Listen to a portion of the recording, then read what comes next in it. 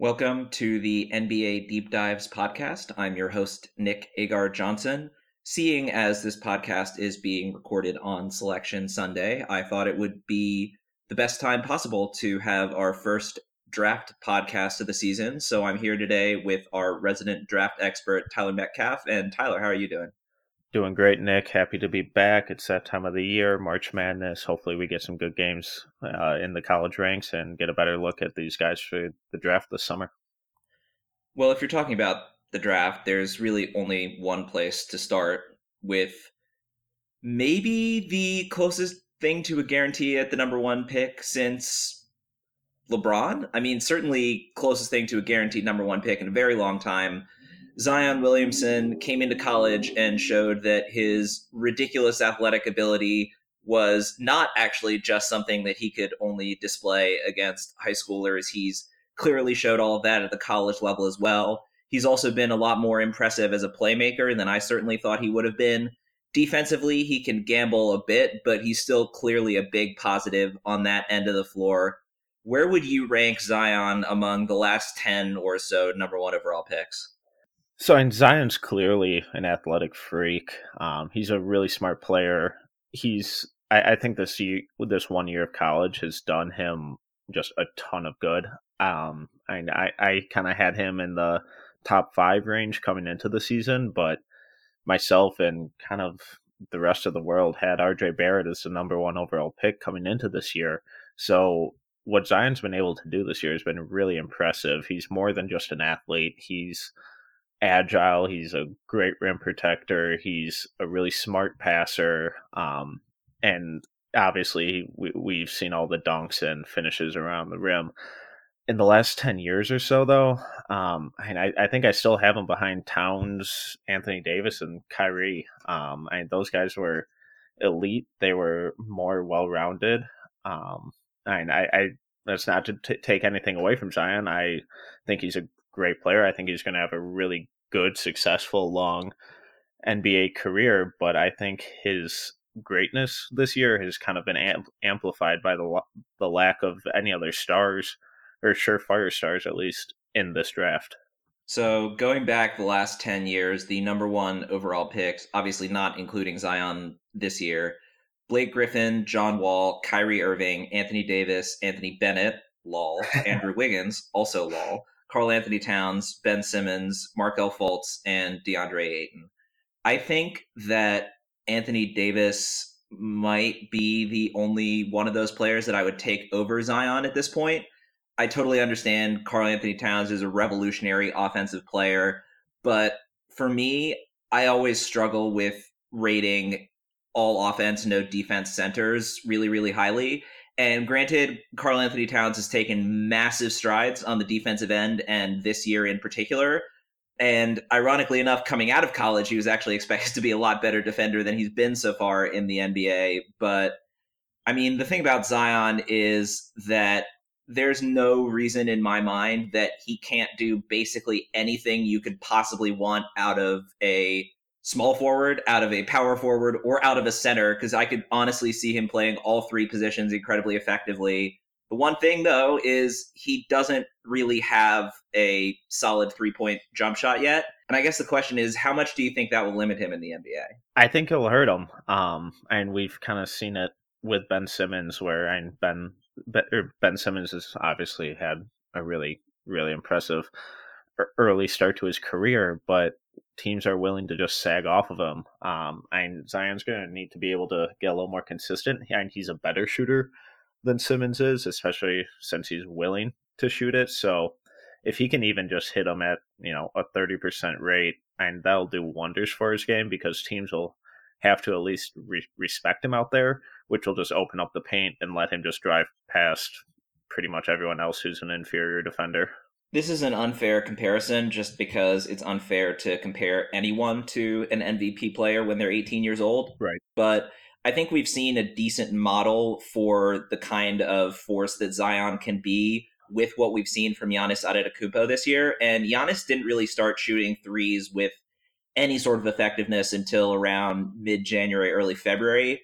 But for the beginning portion of the year, all he was doing was just driving to the rim, dunking, and kicking out to open three-point shooters. And I could see Zion being, obviously a step or so down from MVP level because, he's still only 18, but I think he could play that kind of game at the next level. But someone who I'm not as sure about the kind of game that they're going to play at the next level is Zion's Duke teammate, Cam Reddish. Now, you have Cam Reddish at number 2 on your hashtag basketball 2019 NBA draft prospects big board, which, by the way, the link for that will be in this podcast bio. But you seem to be a lot higher on Cam Reddish than I am. So talk me into Cam Reddish a bit. What do you see out of him? So I really kind of struggled with this 2-3-4 range with Cam, Ja Morant, and RJ Barrett. Just Cam's offensive ceiling, I think, is what intrigues me the most, especially with this, 3-point heavy era of the NBA. He's a really good shooter. His length makes him really difficult to defend. He doesn't have any issues getting to the rim. The issues come once he's really struggled to finish at the rim this year. But once, I think some practice and coaching, I think that's an easy fix for him because he has super long arms. So he has no trouble scoring around opponents around the rim. But the most intriguing thing has been his shot creation ability, and his step backs are NBA level. He has really good crossovers to create space and loose defenders. And if he can, and we've seen flashes of him running off screens, but if he gets into an NBA system where that really puts him into that, where he's running off screens and actively involved throughout the game, I think he could just be absolutely deadly from behind the arc, especially if he's paired up with a point guard who is a really good passer. So I would probably have Cam at the bottom of that 2, 3, 4 grouping of RJ, Ja Morant, and Cam. I get that he has a really high potential ceiling outcome. The thing that troubles me is that we have not seen almost any of that at Duke this year. He's been very passive. He's been floating in and out of games a lot. And that was a concern for him coming into college, too. So, on the one hand, sure, he's not getting the ball as much as he would have playing for pretty much any team in the country other than Duke. And that was really what he was good at in high school, was being a point forward type of player. We haven't seen as much of that as maybe we would have if he went to a different school. But on the other hand, given his struggles with inconsistency and the potential for him to just sort of be someone who floats a bit on offense and doesn't really put in the requisite effort on defense, I would be very uncomfortable taking him with the second overall pick. And that's fair. I definitely get the concerns. I think a lot of his ineffectiveness this year, I think he's been used pretty poorly, and RJ Barrett's ball dominance and hesitancy to really move the ball at all or take highly efficient shots has kind of killed their offense in a lot of ways and done a disservice to both Cam and Zion. I just think at this point, Cam's potential upside, I think, kind of outweighs the major concerns I have against RJ. Let's move on to number 3, Ja Morant. Ja Morant has had a truly spectacular sophomore season after a solid but certainly not superstar level freshman season at Murray State. Now, the thing about Morant is that on the one hand, he is, a 20 and 10 player at the college level where that basically never happens, especially when the 10 is assists instead of rebounds. But he's really struggled to take care of the ball.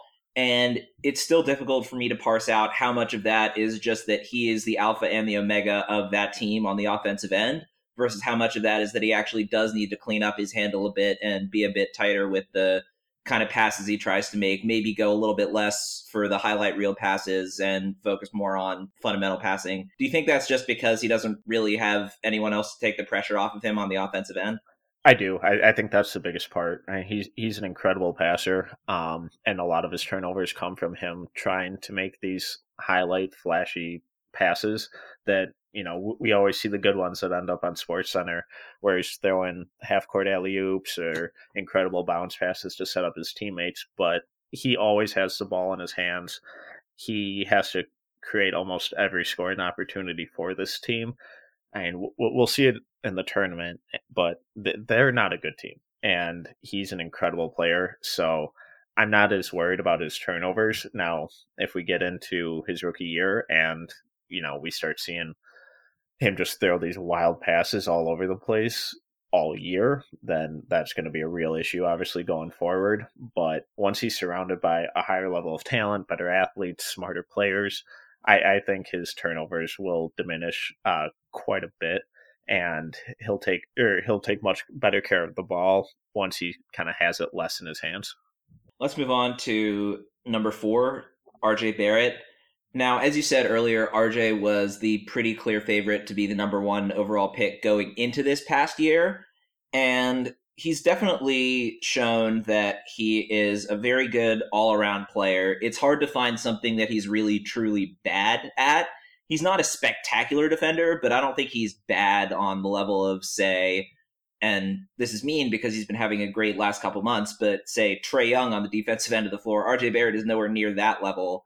On the other hand, though, he's playing with the clear best player in the country and is shooting almost twice as many shots per game as Zion is. Are you worried about RJ being able to fit into an NBA offense given his shot selection, let's say, concerns at Duke this year?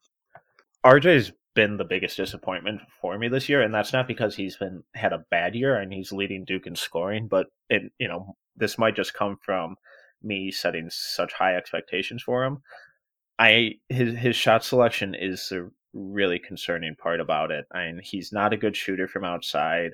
He frequently drives into triple teams and either it is called for a charge or just throws up, a wild layup that has no chance of going in. With that said, he's also a really incredible scorer and has pretty solid instincts for it, for finding those driving lanes and spinning the ball off the glass or just dunking on guys. But if he gets into a system where they're just like, hey, RJ, just go out there and play, I think he'll have a really disappointing career. But if he's able to get some coaching and get into a locker room that has a couple solid veteran guys that can kind of show him the ropes, or a primary ball handler already established there, then I think he could really turn into the face of a franchise. So he's just one of these guys that has a really high ceiling but a really low floor to me. So let's now talk about someone who's essentially the opposite of that as a player in Virginia's DeAndre Hunter. Now, it is almost impossible for me to see Hunter failing at the NBA level just because he's almost the archetypal 3-and-D type of plug and play player. But do you think he has the highest floor of anyone in the top 5? And obviously that's not including Zion Williamson, but I just think, assuming health, I don't think anyone else in this top 5 is as guaranteed to be at least a successful NBA player. Maybe not a star player, but I really have a hard time conceiving of Hunter not at least being something in the NBA. I love Hunter's game, and it almost is unfortunate that he's at Virginia, because we don't get to see how good he can really be offensively just because of how slow they play and how much of a team dynamic they have. But he's an incredible defender. I think that worst case scenario, I think he's, a Trevor Ariza like player. Absolute best case scenario, he's a Kawhi Leonard type. I mean, I don't think he'll get to top 3 player in the league level, but that type of two-way player where he's lockdown defender and knocking down threes and scoring on offense. So I would feel much safer. I guess I think like you said, Hunter in this top 5, Hunter's the safest pick besides Zion. But I don't think his ceiling is quite as high as those other 3 guys. A similar sort of player to Hunter, although I think probably one with a slightly higher ceiling upside, Jarrett Culver out of Texas Tech. The one thing he's done much better this year than last year is that he's really taken a big step in terms of shooting off the dribble, shooting pull-up shots. He used to be only a catch and shoot kind of guy, but if he's going to be successfully able to hunt his offense at the NBA level, he's going to need to be able to do more than just take catch and shoot triples. But what do you think is more real in terms of what we're going to see from Jarrett Culver at the next level? Do you think it's his incredibly hot shooting start to start the year? Do you think maybe his struggles shooting early on in conference play might be more of an indicator? what do you think about what Culver's shooting is going to look like at the next level? Culver's offensive game has just gotten so much better this year compared to last. And he's done a much better job of driving and finishing at the rim, and his shooting form is so much more consistent than it has been in the past. And we've really been able to see that, like you said, off of his pull up jumpers off the dribble. An issue I still have with his shooting form is that it's just a really, really slow release, which allows defenders a lot of time to recover and challenge and disrupt it. So if he's able to speed that up, I think I think he's gonna turn into, a really solid shooter. I don't think he's ever gonna be kind of top 10 in the league type shooter, but I definitely see him kind of progressing into a positive overall with his shooting. Let's move on to talking about Keldon Johnson out of Kentucky.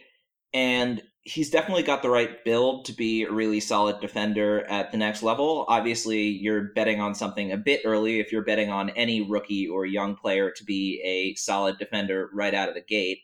But I'm a bit more concerned about what his offensive role might look like at the next level. Do you think he has enough complementary offensive skills to be able to stick around for a while?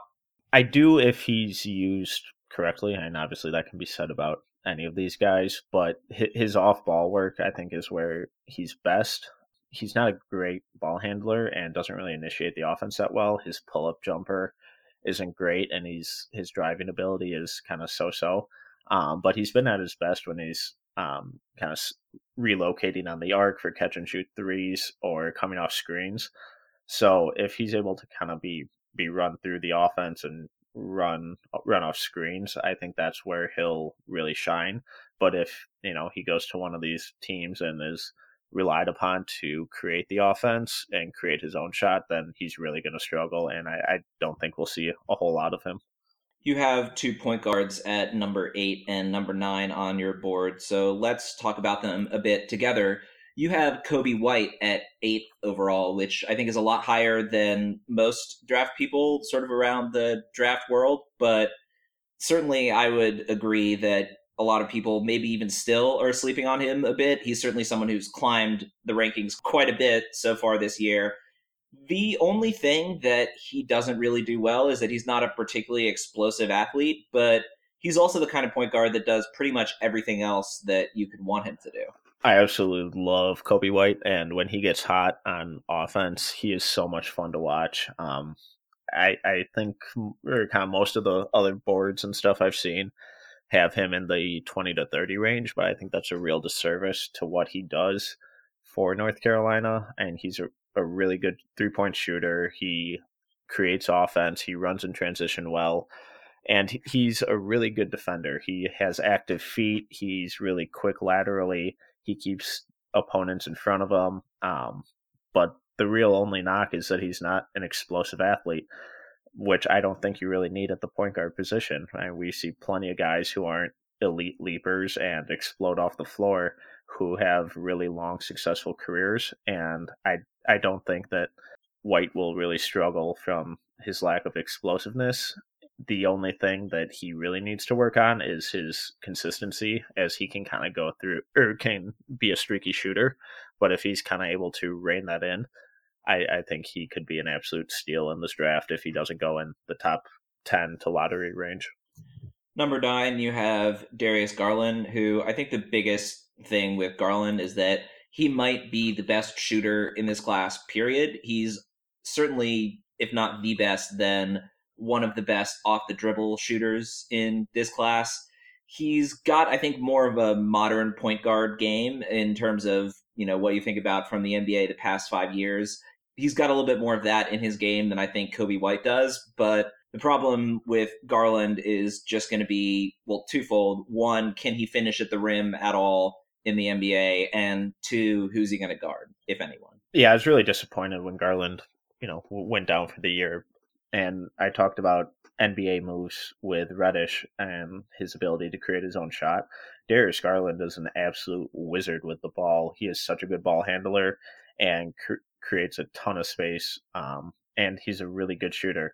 So it would have been nice to see more of him this year. But I think offensively, I don't think he's going to have any issues producing at a high level. Defensively, he's pretty awful. He has slow feet. He's late to react, and he gets blown by pretty easily, even by guys who aren't as good of athletes as him.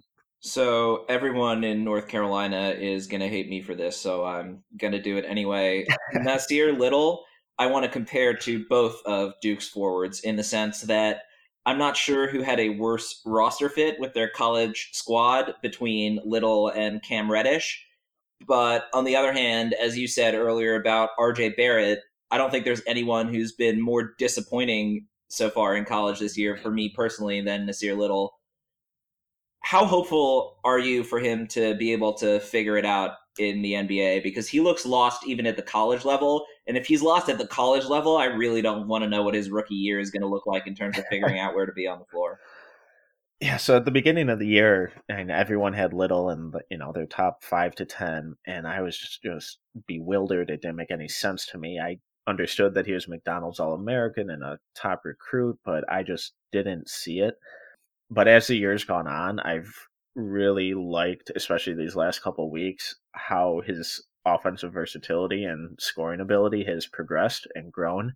He's come off the bench for UNC a lot this year, and that's, part of that is because he is behind some veteran forwards and centers, but he's super raw, and he almost looks like he never received solid coaching growing up. But under Roy Williams at UNC, he's come a long way over these just past couple months. And these last couple weeks, he's looked so much better offensively. He's had a better nose for getting to the rim. His defense does still need a lot of work. He's late on rotations, but when he's going one-on-one, he's improved a lot.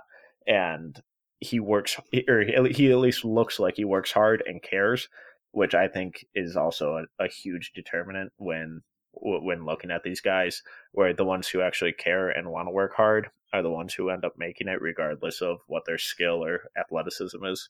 So, speaking of someone who always works hard, I wanted to talk about the guy who you have at number 11. And if Cam Reddish was our biggest disagreement in the lottery, this might be our second biggest disagreement. You have Rui Hachimura as your number 11 prospect. You have him ahead of Brandon Clarke in your ranking of these prospects. And I want you to talk me into Rui a bit because I think he's definitely a first round talent, but I see way too much Rudy Gay / Jeff Green in his game to be comfortable taking him even in the back half of the lottery. So I think, and why I have Hachimura over Clarke right now is probably, well, not probably, but is based more so on Hachimura's upside. I'm a huge fan of Clarke, and we'll get to him in a couple minutes. But Hachimura, and he just started playing basketball a couple years ago, and now he's a starter on one of the best teams in the country. I think I see. So you mentioned Rudy Gay and Jeff Green. I kind of see him developing more into a Paul Millsap type. Probably not as good of a defender, but that mold. He's just really well rounded. His offensive game is pretty versatile. He can score from all three levels of the floor, and teams won't really want to use him to switch onto smaller opponents a whole lot, but he's athletic enough and smart enough to be a good post defender and at least disrupt pick and rolls and then recover to his own guy. So I think right away, I think Clarke will make more of an impact, but I just see Hachimura's ceiling a lot higher, especially compared to, or since he just started playing basketball a couple years ago and he's already this good, just what's the possibility he could become with a full NBA training staff. Next up, number 12, Romeo Langford. I think that Romeo Langford has the largest disparity between floor outcome and ceiling outcome of anyone in the lottery, because if he can be even a 35 to 37% three-point shooter, like average, maybe even slightly above average, maybe even if he's below average, 33% range, as long as he can shoot at all, I think he can be someone who will contend for a couple of all-star games. But if he can't figure out that long-range shot, I just don't think he's good enough as a scorer / playmaker / distributor to have the ball in his hands as much as he would need to be effective if he can't be an off ball spacer when he doesn't have the rock. So I mentioned my frustrations with RJ Barrett, and I might be even more disappointed in what Langford has shown this year. I was really excited for him to just kind of take over that Indiana program and just, be a killer in the Big Ten. But he hasn't really shown any of that. He has all the tools to be an awesome player, but I just have serious concerns with his mindset. And the more I watch, the less I like him. And he just doesn't look like he wants to be out there. You forget that he's out there a lot. And when he has the ball in his hands, he's a really good driver and finisher around the rim, but he struggles to work for the ball. He doesn't relocate well. His shooting is really inconsistent from outside. So I just have serious concerns on if he's going to be one of these guys that actually puts in the work and wants to be great. Because if he doesn't, his floor is that he doesn't even get a second contract, I think. But if he really puts in the work, he could be an absolute stud. From that incredibly depressing scouting report, let's talk about the two players as the last two guys in the lottery, both of whom are players that I personally am really high on. And let's start with number 13, Jackson Hayes. Jackson Hayes does basically everything that you would want from a complimentary big man. He's a ridiculous athlete. He's getting better and better as a rim protector. His block numbers are sky high, and he's gotten a lot better about avoiding fouls just over the course of this year. He hasn't really got the full level of pick and roll awareness that you might need to be a top flight defender in the NBA, but he's also still only 18 years old. The only concern that I have about Jackson Hayes at this point is if he can ever figure it out on the glass. But other than that, I think he would be a great choice for any team in the back half of the lottery. And depending on the team, it might even be worth giving him a look at one of the 5 through 9 level picks. Yeah, I'm really high on both Hayes and Clark coming up. Hayes is still super raw, and just watch it. You can see it pretty clearly just watching one game from him, but you also see his freak athleticism. He's shown some improvement with his post-up game and scoring, but he's still really just kind of a rim runner. Offensively, it's kind of frustrating because it looks like he was told by his coaches that once you set the pick, run to this spot, then look for the ball, because he's always late on turning his head. So if he can get more comfortable with just kind of that motion of screening, rolling, and looking for the ball right away, I think that'll open up a lot more opportunities. But defensively, his footwork away from the rim is actually pretty impressive. I don't think, obviously teams won't want him switching on to point guards, but he'll be able to disrupt pick and rolls and recover. I have concerns about his ability to recognize rotations, but a lot of that just kind of comes with age and experience. And like you said, he's only 18. He's a baby out on the floor. I mean, he's a massive baby out on the floor, but I think he'll turn into a really nice rim runner and rim protector. If Zion Williamson were not about to shatter the college PER record, then the man who would hold that record instead is the player who you have at 14th on your big board in Brandon Clarke. Now, one of the things that really annoys me about this time of year, and I'm using this as a preface for what's about to be a super hypocritical comment, but one of the things that I really hate the most about this time of year is when people say, X good defensive college wing who can't shoot anymore is the next Kawhi Leonard, because everybody's going to immediately figure out their three-point shot at the next level and add something every year like Kawhi Leonard has, or any college player who's a good switch defender but is an undersized forward is the next Draymond Green. That being said, I really do think that Brandon Clarke could be the next Draymond Green. His defensive anticipation is excellent. He fits in really well on the offensive end of the floor. He's not the same level of passer as Draymond Green, but pretty much no big man is.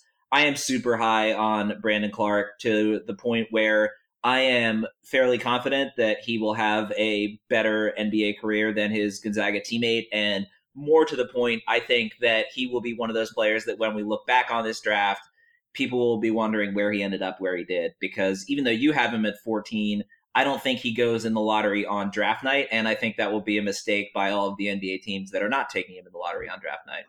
Yeah, so I thought I was super high on Clark, but I think you probably beat me on that. I love his game, and he works his butt off on both ends. He's a really smart player. I'm anticipating having him even higher on the second version of this whenever it comes out. But he's just a really well-rounded player that will be able to help a team on both ends of the floor from day one. And he's super efficient. I think he's shooting. I think his field goal percentage is over 70% this year. He has 90, or he's missed 99 shots on the year, and he has 99 blocks this year, which is just, and it really doesn't mean anything, the comparison. It's just a fascinating kind of nugget that he has as many blocks as missed shots this year. So, and he can really guard any position on the floor. So I'm also very high on Clark. I think he'll be able to help teams from day one. And if he doesn't go in the lottery, I would be absolutely shocked. And it'll be because teams take a gamble on one of these guys that has a super high ceiling but a really low floor. So let's now move on to the non-lottery picks in the first round, and I want to run through these kind of lightning round style. So I'll bring up the name where you have them on your draft board, and then you'll give a quick scouting report on them, and then if I have anything to add, we will go from there. So let's start with number 15, Nickeil Alexander-Walker. He's a really nice player. Last year, he was just kind of mostly a spot up shooter, but this year he's taken on a lot of the playmaking roles. He's a good on ball defender. Still a little loose with his footwork on that end of the floor, but he's gotten a lot better. He's the most intriguing part about his game is his playmaking ability. He's still a really solid shooter, but his ability to pass out of the drive is super impressive. The one-handed swing passes that he puts right in the shooter's pocket. I think he'll add a really nice two-way ability for a team. Next up, number 16, Tre Jones. So it's kind of a lame comparison, but he's very similar to his brother Tyus. Just he's not going to make losing plays. He doesn't turn the ball over. He might be the best guard defender in the country. His shooting needs some work, but he's a really good passer, and he has kind of an uncanny ability to get to the rim and finish despite his size. I think if he develops a shot, he can be a starting point guard for a few years in the NBA. I think if he doesn't develop that shot, he's still smart enough and a good enough defender that he's going to be an eighth or ninth man for a while, just like, hey, his brother Tyus. Number 17, Bol Bol. Really interesting prospect. I have serious concerns about his injury, though. I never like seeing 7 foot centers out for a whole year with foot injuries. With that said, if he is healthy, he's a really unique shot blocker, good rebounder. He moves like a guard despite being 7'2". He's shown the ability to stretch to the floor. Not a great decision maker. He can get lazy on both ends of the floor, but if he's able to kind of handle the physicality of the NBA and stay healthy, he could be an absolute steal in the late first round. He moves like a guard on the offensive end, and he does have that shot blocking talent, but he gets lost so much on the defensive end. Yeah, absolutely. And his lateral mobility is just awful. And that was before the foot injury. So that will certainly be a big component as to where he gets drafted. And speaking of unfortunate injuries, number 18 for the second year in a row, Jontay Porter. Yeah, his injury really sucked this year. I was excited to see him. I thought he was a first round talent last year, but he decided to come back. He's a really, really smart player. He's not an explosive athlete, but he's a versatile offensive scorer. He can shoot from behind the arc, and he's a great passer. So running the pick and roll with him as a roll man opens up a ton of opportunities, whether he's slipping out for a jump shot, finishing on the roll, or making the extra pass to an open teammate. I think he'll be a really good player, but if he can't stay healthy, then it could be, a very short career. Next up, OJ Mayo Jr. Oh, sorry, Kevin Porter Jr. from USC. Just a massive point guard, I guess, shooting guard. I struggle to say shooting guard because he can't shoot, but struggle to say point guard because USC really didn't use him a whole lot as a primary ball handler. When he has the ball in his hand, he's really good at creating for himself off the dribble. He's a massive guard. He's a great athlete, and he's a really good ball handler. His shooting form is really ugly. When you watch his highlight tapes, it'll be mostly all dunks and layups. And if one of his jump shots makes their way on there, it's probably by mistake.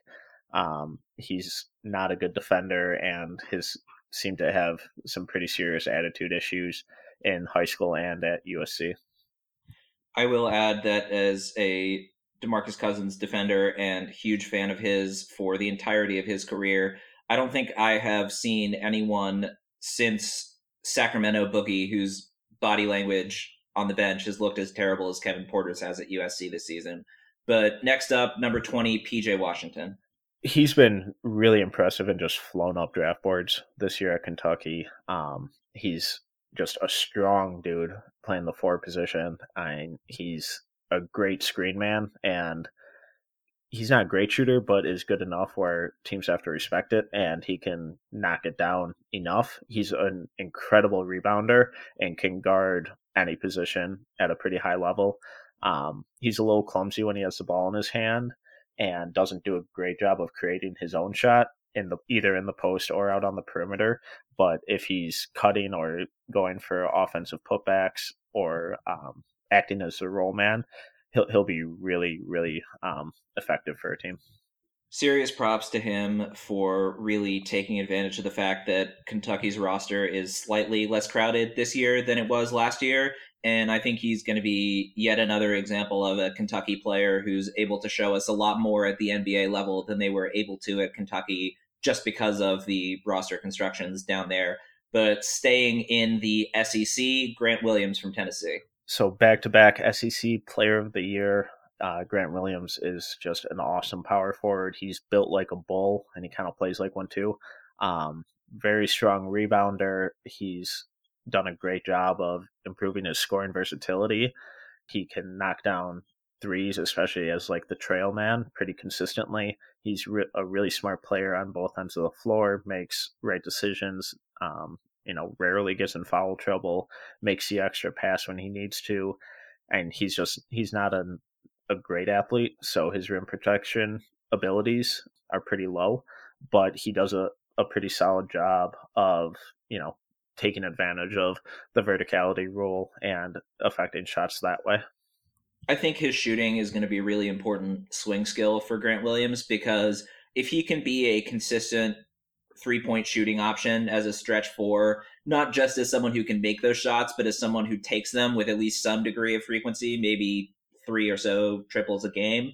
I think if he's able to shoot around 3 shots a game from deep, make 35% of them, that'll allow the rest of his game to play out and help keep him on the floor. But I think to get on the floor in the first place, he at least has to be a little bit of a shooter. Moving on to an incredibly different player at number 22, Talen Horton-Tucker. Yeah, very different. Horton-Tucker he's like, when you look at him, you're like, all right, this dude is not a good basketball player, but then he hits the floor and he's kind of scoring all over the place. He's really a really good shooter and doesn't have issues knocking down shots in uncomfortable situations with hands in his face or in traffic. He uses his body really well when he drives and just kind of gets rid of defenders by just being bigger and stronger than them. The concerns come with his tendency to kind of dribble the air out of the ball and just go ISO heavy with it, and he's just kind of not a great defender, and a lot of that is due to his lack of overall athleticism. Speaking of pounding the air out of the ball, probably the most disappointing player in college basketball this year, Quentin Grimes. So Grimes was probably most remembered for that awesome game he had against Michigan State to start off the year, and I was really high on him. I'm still a lot higher on him than most people. He has a beautiful shooting form. He's a little inconsistent with it, but he's a really good defender on ball. He works his butt off, and he's a really impressive passer. Similar to Alexander Walker, he is really good at passing out of the dribble and finding the open man. I think this year at Kansas, and this is just kind of a hunch on the way he plays, but I think he's played out of position a lot at the 2 guard. I think if a team puts him into puts him in as the point guard, I think he is much more suited to that, where he isn't relied on to score as much and can use his vision and ability to really set up teammates more.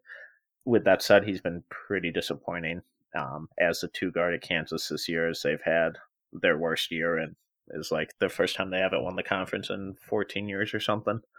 Number 24, Ashton Hagans out of Kentucky. So it seems kind of like a cheat of a comparison, but he reminds me of SGA from last year. He's a really, really good defender, plays with a ton of energy, and is absolutely deadly in transition. Where if he's able to run out, he's really good at finishing at the rim or finding the open man. With that said, he's a really bad shooter and can't really create his own shot. His ball handling needs some work, so teams that take him, it'll be a project to get him on the offensive level where consistently good NBA point guards need to be, but he'll be able to defend almost anyone from day one.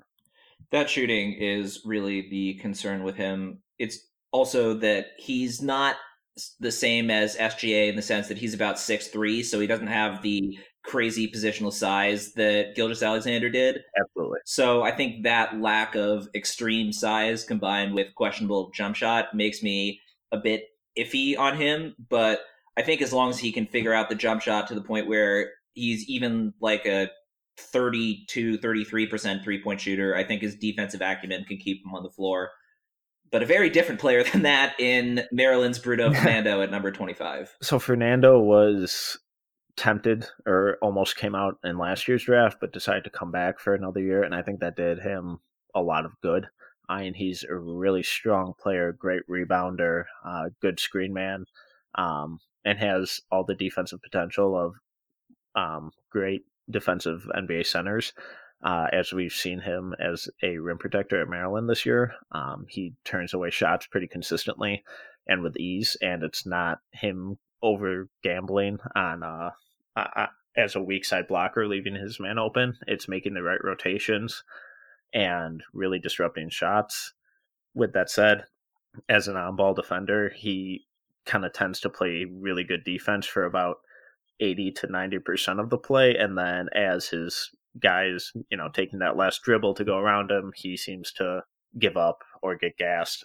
So if he's able to improve on that, I think he'll be a much more effective player, and he needs to work on his post game as he kind of struggles to create his own shot. He's improved this year, but he's still not where he needs to be a consistent post up center.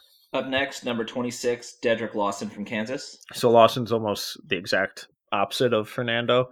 He's more of a finesse big man. He's really creative in the post. He's a great pick and pop player. He can knock down threes pretty consistently. He's an active rebounder. He's just a really pretty weak defender. He gets moved around pretty easily and isn't a great rim protector. I think with Lawson, even though they're extraordinarily different players on the surface, he can be sort of similar to Julius Randle as an offense first, second, third, fourth, and fifth kind of scoring big man off the bench. I don't think he's really ever going to be good enough on defense to be a full-time starter, but we are certainly seeing a lot more of that concept of rather than having your sixth man just be a scoring guard, it can be a scoring big man instead. But not as much of a scoring big man at number 27, Daniel Gafford. So I see Gafford pretty similar to Hayes. I think Gafford's a little more well-polished with less upside. He runs the floor really well, and he's a strong finisher around the rim as well as a rim protector.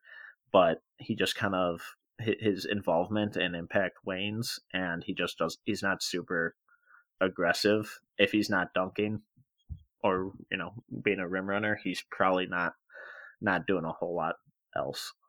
28, Luguentz Dort from Arizona State. Projects as another one of these 3-and-D guys, but his three-point shot is leaving a lot to be desired. As an on-ball defender, he can guard pretty much 1 through 4. He's plays at a high level on that end of the floor. He has active feet, active hands, and offensively, he's a pretty good driver, but his 3-point shot needs just a lot of work, and I don't love how often he forces the issue with that. Number 29, Shamori Pons. Pons is an incredible scorer, and kind of like John Morant, he has to do everything for this St. John's team offensively. He's a very creative passer, um, really good scorer, both at the rim or from behind the arc. Great ball handler. He's, I think, calling him an awful defender is putting it lightly. Um, he just roams on defense. He frequently loses his guy. He gets blown by. So if he can't even become a below average defender, I could see him just getting absolutely taken advantage of in the NBA. The lazy comparison for Shamori Pons is Kemba Walker as point guards who list themselves at 6'1", who there's 0% chance that they're taller than 6 foot, shoot first kind of point guards who really dominate their offenses. The differences are, number one, Kemba tries a lot harder on defense than Shamori Pons ever has. And number two, Kemba really turned himself from a score at the rim kind of guard into a spectacular shooter who's now one of the league's best at that pull-up three-point shot that is so necessary for top-flight point guards these days. Shamori's got a lot of the offensive skills for that comparison to not be as terrible as it could be otherwise, but I just don't think he's anywhere near that kind of level of player. I'm not even sure he can be a six-man type, but if he's going to succeed in the NBA, I think that's definitely the role for him. And moving on to number 30 on your big board, Ayo Dosunmu from Illinois. So Dosunmu, he's very similar to Higgins, but bigger. And he's a really, really good defender. He uses his length well to challenge shots, disrupt opponents when they're dribbling, and he's awesome in transition. He's really quick. He's great at finishing at the rim, and even setting up teammates when they run in transition. If they're not running in transition, he's essentially invisible on offense. He's not a great passer. And his shot needs just a ton of work. It's pretty broken right now, but similar to Higgins, where if he can't develop any sort of an offensive game, it'll be a pretty short career. All right, so before we wrap up, I just wanted to talk about some of our favorite players who are outside of the top 30 on your big board. And I wanted to start with KZ Okpala from Stanford. I think, more surprised that he was not in your top 30 than any other player.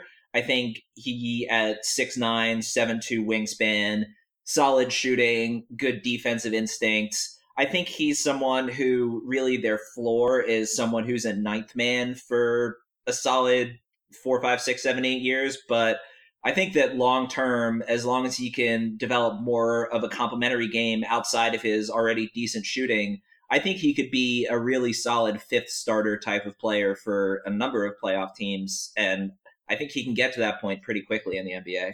Yeah, so I have Okpala at it's like 31 or 33 or something right now on my board.